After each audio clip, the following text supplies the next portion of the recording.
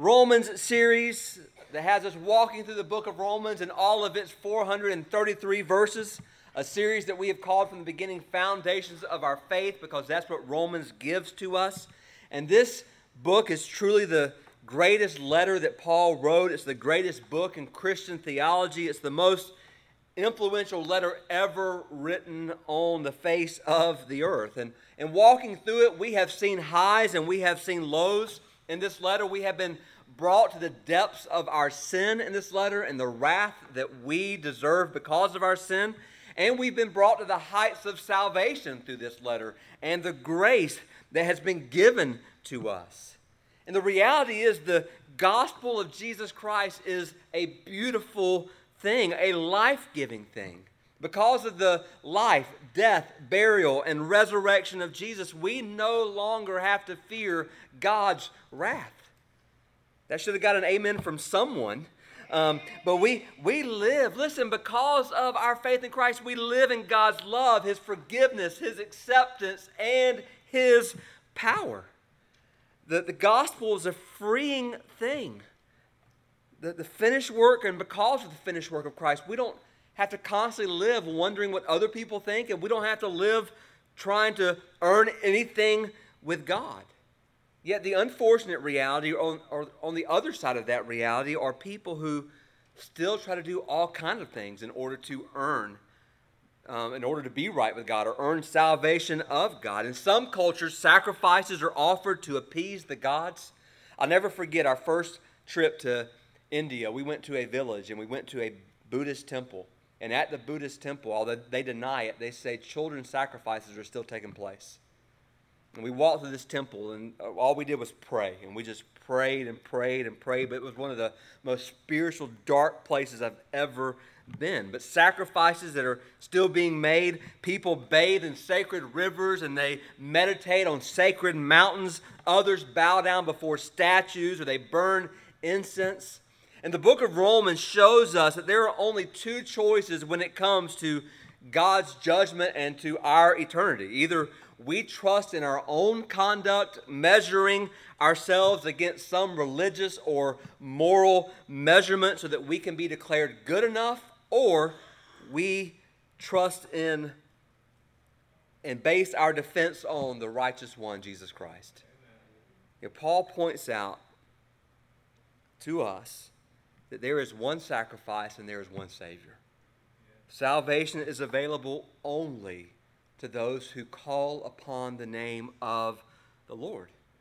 And that's what we're going to look at today, what that represents and what that entails. And as we said last week, Romans 10 is the other side of the coin of Romans 9. And Romans 9, as tough as it was, it shows us that God is sovereign over our salvation. Well, Romans 10 shows us the role that we play in our salvation. The first 13 verses of Romans 10 focus on how we believe. And then the beginning at verse 14 all the way to verse 21, Paul shifts his focus on how we help others to believe. So we're going to dive in this morning and see salvation from our side of the coin and also see our responsibility given to us by God to let the truth be known. So if you're able, I'm going to ask you to stand up. Would this be a great time in the service for me to say, Fathers, please put your flashlights down so you can focus on the message? So beginning at chapter 10, verse 5, all the way to verse 21, Paul writes these words. For Moses writes about the righteousness that is based on the law, that the person who does the commandments shall live by them. But the righteousness based on faith says, do not say in your hearts, who will ascend into heaven, that is to bring Christ down, or who will descend into the abyss, that is to bring Christ up from the dead. But what does it say? The word is near you, in your mouth and in your heart. That is the word of faith that we proclaim, because if you confess with your mouth that Jesus is Lord and believe in your heart that God raised him from the dead, you will be saved. Amen. For with the heart one believes and is justified, and with the mouth one confesses and is saved. For the scripture says, everyone who believes in him will not be put to shame. For there is no distinction between Jew and Greek, for the same Lord is Lord of all, bestowing his riches on all who call on him. For everyone who calls on the name of the Lord will be saved. How then will they call on him in whom they have not believed? And how are they to believe in him of whom they have never heard? And how are they to hear without someone preaching? And how are they to preach unless they are sent? As it is written, how beautiful are the feet of those who preach the good news. But they have not all obeyed the gospel. For Isaiah says, Lord, who has believed what he has heard from us? So faith comes from hearing, and hearing through the word of Christ. But I ask, have they not heard? Indeed they have, for the voice has gone out to all the earth, and the words to the end of the world. But I ask, did Israel not understand? First Moses said, I will make you jealous of those who are not a nation. With a foolish nation, I will make you angry. Then Isaiah is so bold as to say, I have been found by those who did not seek me. I have shown myself to those who did not ask for me. But of Israel he says, all day long I have held out my hands to a disobedient and contrary people. Let's pray. Father, we come before you and we thank you for this word. What a powerful word this is. It speaks of our salvation and speaks of, at the same time, our responsibility in our salvation. Lord, the calling, the command that you've given to us, to those who are saved. Lord, just speak, God, by your word, through your Spirit. Stir the hearts of your people. And if there's any here or will be here that doesn't know you, may today be the day of salvation. And we pray these things in Jesus' name.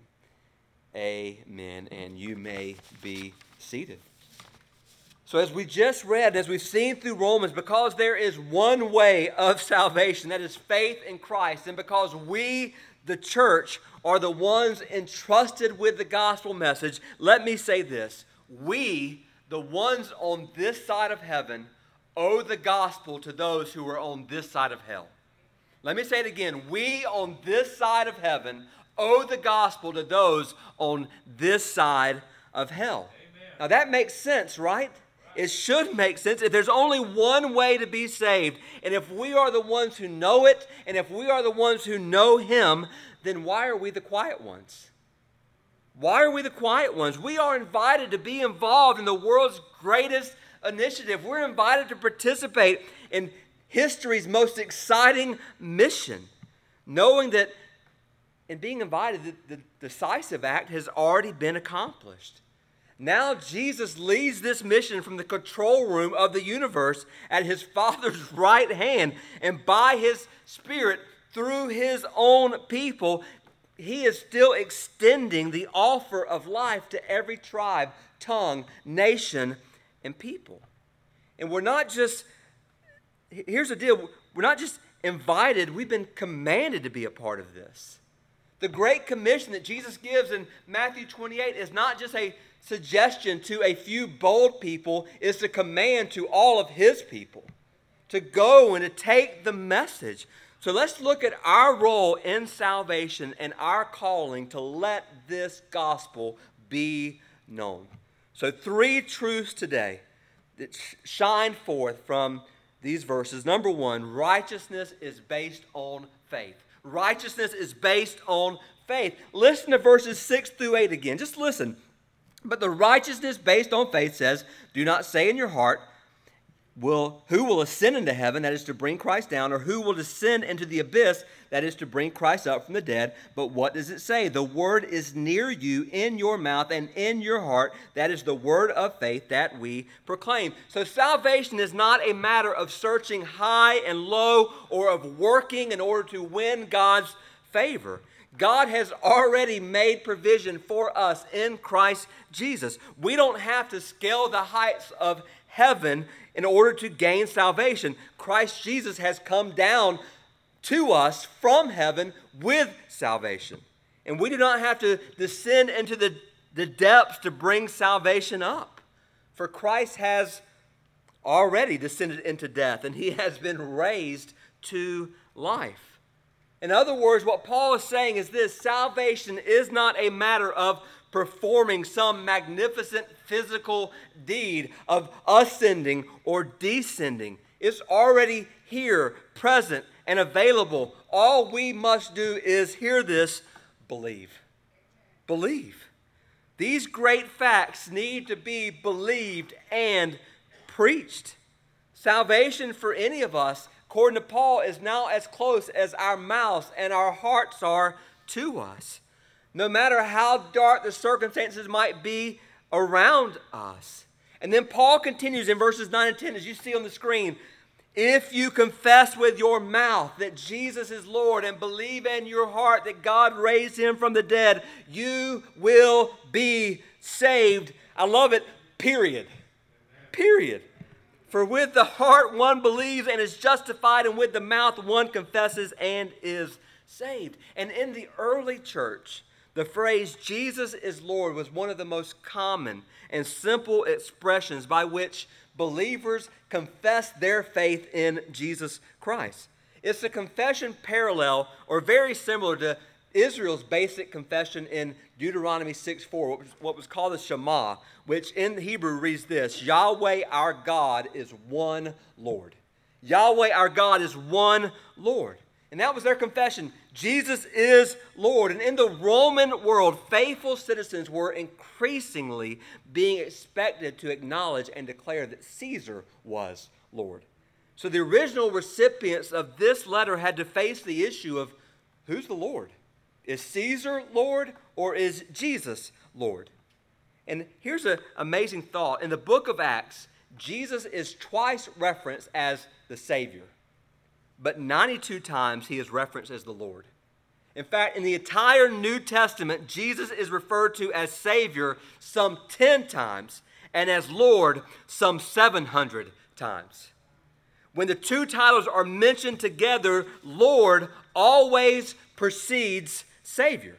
In fact, the very term God, by definition, includes the idea of sovereign authority, meaning lordship. So if Jesus is really your Savior and Lord, then he demands and deserves your glad submission and your wholehearted obedience. Paul was clear that all that is necessary for salvation is to transfer all of our hopes out of our hands and into Christ's hands, and we don't add anything to it or we don't take away anything from it.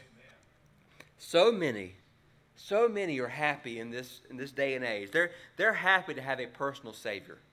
They want a Savior from hell. What they don't want is a Lord over their life. So many say, well, yeah, I've got a Savior. Well, are you obeying him? Are you following him? No, but I've got a Savior. Then guess what? No, you don't. No, you don't. If you've only come to him as Jesus and rejected him as Lord, then you have rejected him for who he is. In fact, let me show you why this is true with an illustration I've used many times. In James chapter 2, verse 19, we are told that Satan himself believes that there is a God and he trembles. In fact, I would say that Satan has probably more faith than many professing Christians do. Yet, he is not saved. But in this scenario, just imagine Satan coming here today among us, and we see him. And I know Kenny has called me out on this, so he has to tell the truth. We know Satan's a liar, but here he has to tell the truth. So we ask Satan, do you believe in God? And he would say, yes, I believe in God. Well, do you believe that the Bible is the Word of God? And he would say, yes. Well, do you believe that Jesus is the Son of God? And he would say, yes. Well, do you believe that Jesus died on the cross and rose from the dead? And Satan would say, yes, I believe it because I was there when it happened. And then you would say, well, do you believe that Jesus is the only way to be saved? And Satan would say, I know he's the only way to be saved. I'm trying to keep people from going to him. And then if we were to say, well, Satan, would you like to join the First Baptist Church of Ocean Way and use your talents, gifts, and abilities here? Satan would say, nothing would make me happier than to join your church and do what I do. Now, doesn't that sound like a great checklist? You believe in God? Check. Believe in the Bible? Check. Believe in Jesus? Check. Believe that Jesus died on the cross? Check. Join the church? Check.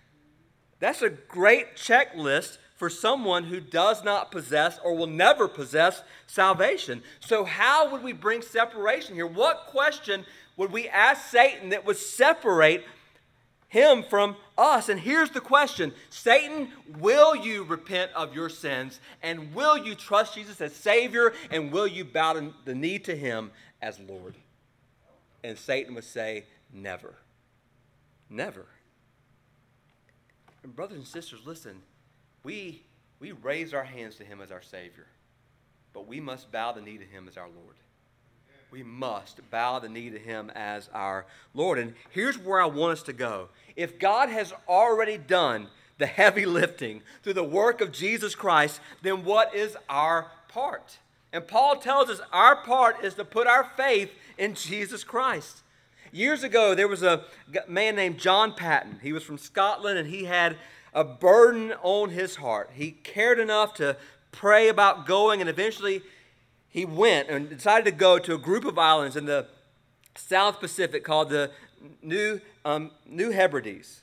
And the people who lived there at the time were cannibals. So imagine that. But Paton, he loved them, he cared about them, and he prayed about going, and he went. And at first, he lived in fear of his life 24 hours a day.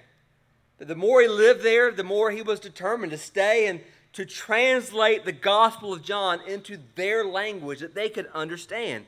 But he came up to one huge impediment, one huge problem. There was no word in their language for the word trust, believe, or faith.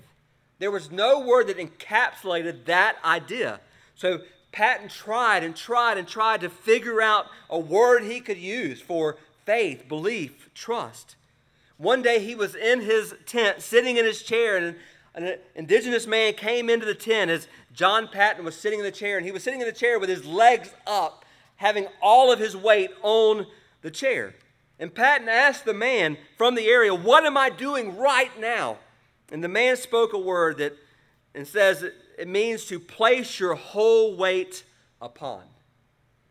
Paton heard that word, and that's how he translated faith, belief, and trust in the New Testament. So if you were to have read John 3:16 in that language years ago, it would read something like this: "For God so loved the world that he gave his only begotten Son, that whoever places their whole weight upon him will not perish, but have everlasting life."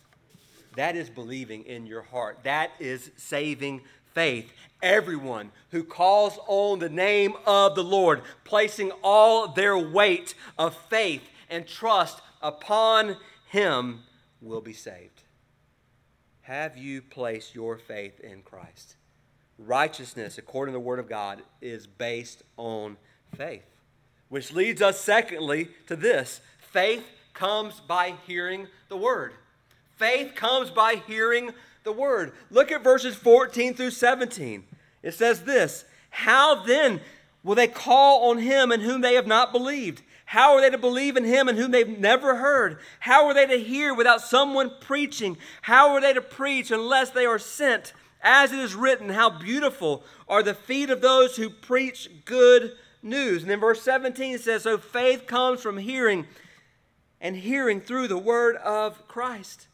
Here we have the heartbeat of Christian missions. In a series of 4 hows, the apostle goes back over the steps that lead to salvation of Jews and Gentiles.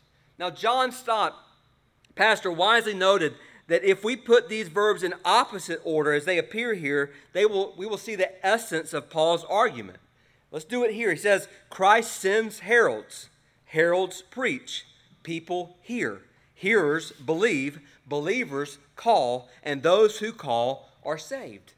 Or to put it a different way, unless people are sent, the good news will not be proclaimed.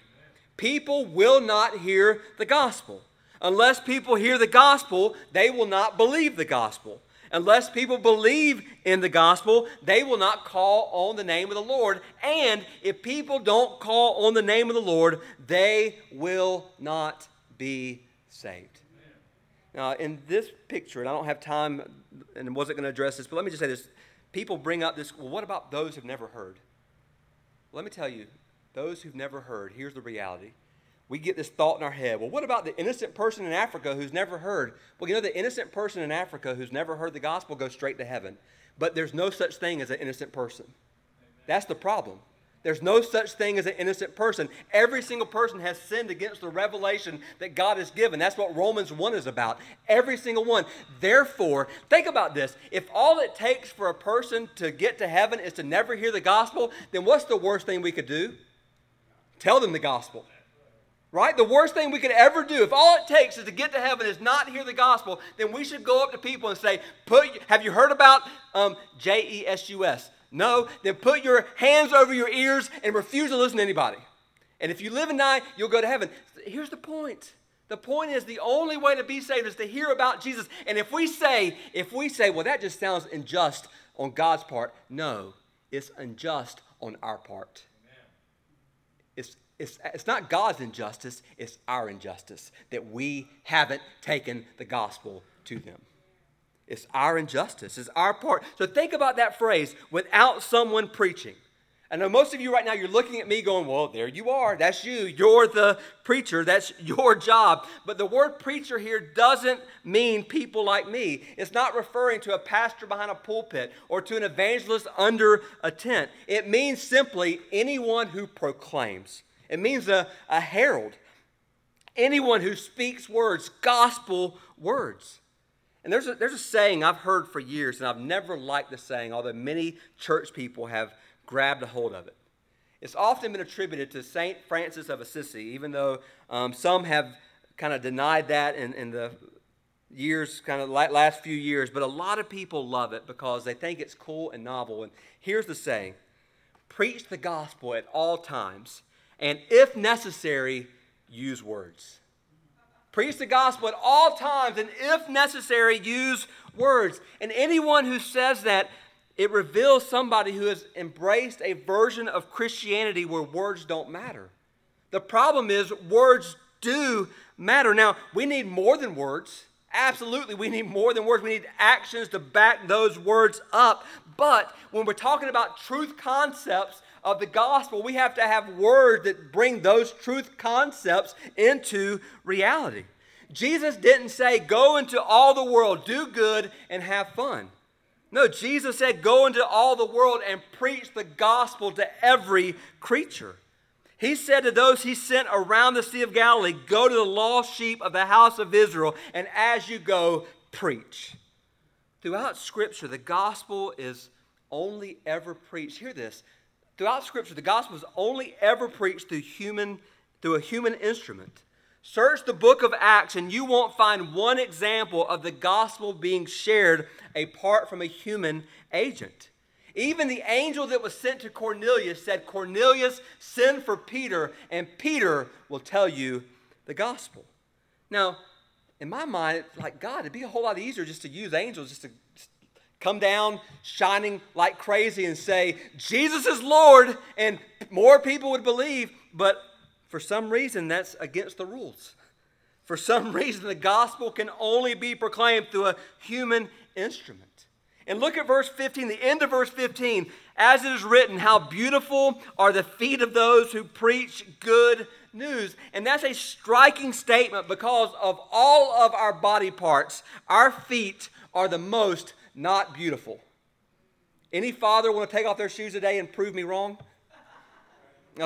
Please don't in this moment. But here's the deal. Even our feet look a whole lot better than the first century feet that walked in sandals everywhere and in the midst of all they did. They didn't have the designer sneakers back then. They didn't have Dr. Scholl's. They didn't have nice orthopedics. Instead, they walked the path that animals walked. Leon Morris says this: messengers normally traveled on foot, and the feet were the significant members.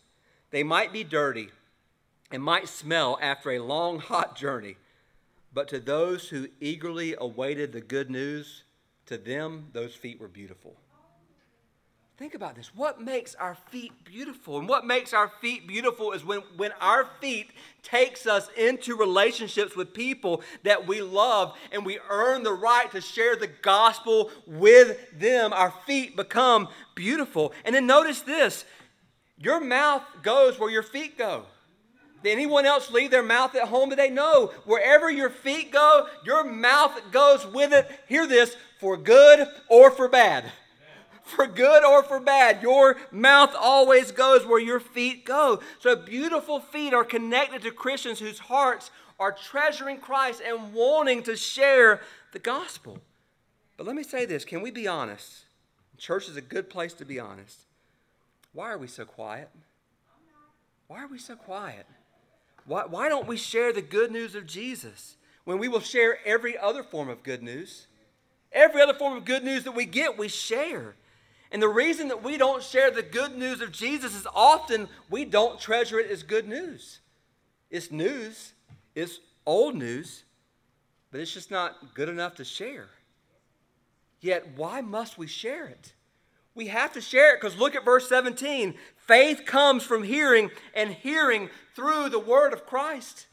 Amen. That's where faith comes. Let me lay two quotes before you this morning. You'll see them on the screen. The first is from Charles Spurgeon, who says this: faith cannot be washed into us by immersion, nor sprinkled upon us in christening. It is not to be poured into us from a chalice, nor generated in us by a consecrated piece of bread. There is no magic about it. It, meaning faith, comes by hearing the word of God, and by that way only. Only. And then hear the words of D.L. Moody, who said this, and this is such a powerful quote: I prayed for faith and thought that someday faith would come down and strike me like lightning. But faith did not seem to come. One day I read in the 10th chapter of Romans, faith cometh by hearing, and hearing by the word of God. I had up to this time closed my Bible and prayed for faith. I now opened my Bible and began to study, and faith has been growing ever since. Listen, brothers and sisters, don't close your Bible and say, I just don't have the faith I used to. The reason you don't have the faith you used to is because your Bible's closed. Open your Bible, read your Bible, and your faith will grow. Your faith will grow. Your faith will grow. Open your Bible, read your Bible, obey the words of this book through the Spirit of God, and your faith will grow. But how do we obey? We speak the message that produces faith. There's a story that on January 21st, 1930, the name Harold Vidian became synonymous with heroism. On that day, England's King George V was scheduled to give the opening address at the London Arms Conference. The king's message was to be sent by radio all around the world. Donald McCullough, in his book, The Trivialization of God, writes that a few minutes before the king was to speak, a member of the CBS staff tripped over an electrical wire and broke it, cutting off the whole American audience. With no hesitation, Chief Control Operator Harold Vidian grasped one end of the broken wire in his right hand and the other in his left hand, thus restoring the circuit. Electricity surged through his body. Ignoring the pain, Vidian held on until the king had finished his address. And in that story, brothers and sisters, I see the challenge for us. The message of the King of Kings must go to the whole world, starting right where we are. But it will only get there if we allow his power to pass through us. It'll only get there if we allow his power to pass through us. Will the saving power of God be transmitted through your life? Paul wrote, how will they believe in him who they have not heard? If we're willing to serve as conduits, regardless of the cost, the good news will be proclaimed all around the world. Which begs the question, will you be a conduit of the king's message? Now, maybe he won't take you around the world, but go as far as he takes you and share the gospel. The preached word has a strange, life-giving power to it. The word of God not just tells us what to do, it gives us power to do it. It gives us power to believe. Faith comes by hearing the word of God, which leads lastly, the last truth, and the sad truth that Paul brings us to is this: not everyone who hears will be saved. And what a sad, sad statement that is. Brothers and sisters, I have seen so many people walk in the doors of this church, and I could look at them as I was preaching. I could see God working, the Holy Spirit working all in their life. Even conversations with them where you could see there was the Holy Spirit working in their lives, and yet they said no. And they walked out those doors, and many of them have never been seen again. Look at what Paul says. It's kind of on the screen, but verse 16, Paul says, but they have not all obeyed the gospel. They've not all obeyed. Verse 18, but I ask, have they not heard?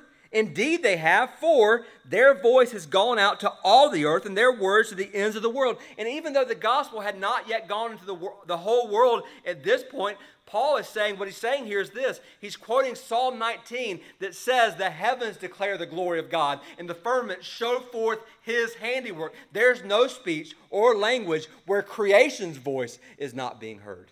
So Paul is saying, yes, everyone knows that there's a God. Everyone knows who he is and who has done all of this, or they should.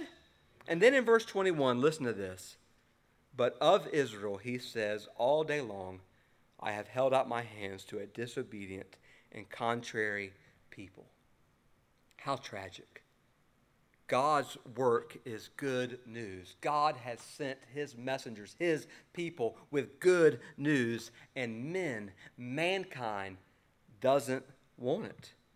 Man rejects God's offer of salvation and peace. They reject God's invitation of salvation. They reject God's righteousness. It's the tragedy of man's foolish unbelief that man says no to a God who is holding out his hands to them. God holds out his hands and says, come to me. And an unbelieving, foolish world says no. No.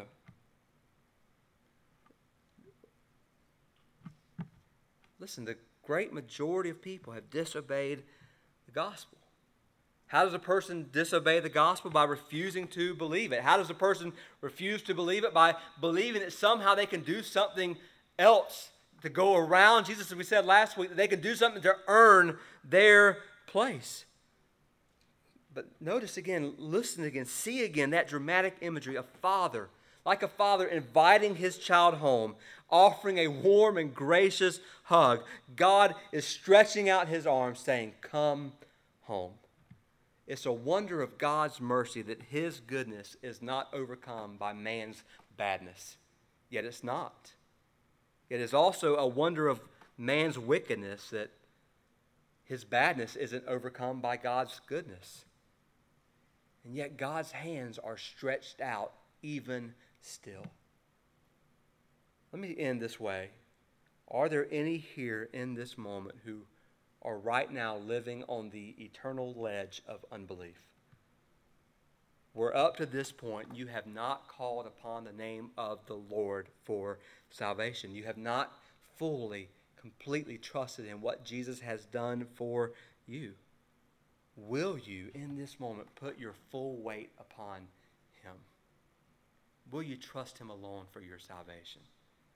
Will you call upon the name of the Lord and be saved? Oh, I hope you would, and I hope you will. Even now, call out to God and say, God, save me through your Son, Jesus. And he will. He will. But let me also address Christians in this room who right now need to repent in a different way.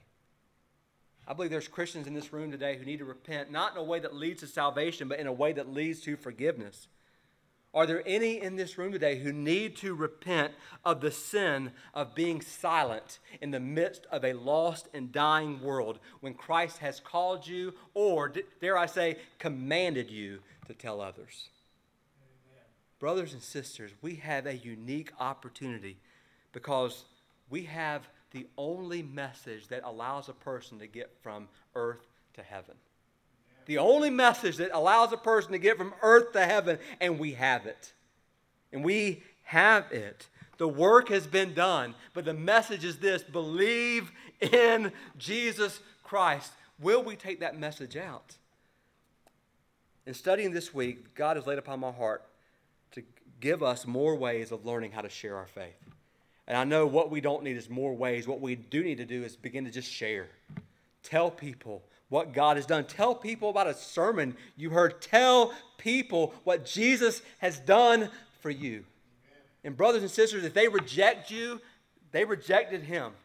But don't let people's rejection of the gospel shake your confidence in it. For it is still the power of God unto salvation for all who believe. And there is no shame in it. For Paul said, I'm not ashamed of it. May we not be ashamed of it either. I'm going to ask you to go ahead and stand. I'm going to pray, and I'm going to hope Morgan comes because, oh, here she is. Okay. Whew. She went back to her Sunday school class. That almost got a little sticky for a second. But about to have to call Kenny down. So let us pray together. Father, we come before you, and God, this word isn't easy, but it's good, and it's needed. Lord, we thank you for salvation by faith alone, through grace alone, in Christ alone, to the glory of God alone. I pray for anyone in this room or who will be here that up to this point hasn't trusted you.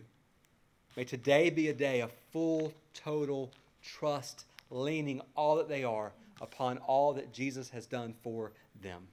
And in doing so, finding salvation. But Lord, help us as your children today to repent, God. Repent, Lord. Forgive us. Forgive us, Lord, for keeping our mouth closed when we know you've called us to open it. Forgive us, Lord, for having family members around us that don't know you, and yet we maybe shared once or twice, but we stopped. Lord, forgive us for stopping. Lord, forgive us for refusing to open our mouth. Lord, forgive us for where we open our mouth for everything else and yet close it for you. Forgive us. God, help us to, by your Spirit, through your power, to open our mouths and tell people about what Jesus has done for us. Embolden us, oh God. In Jesus' name we pray. Amen.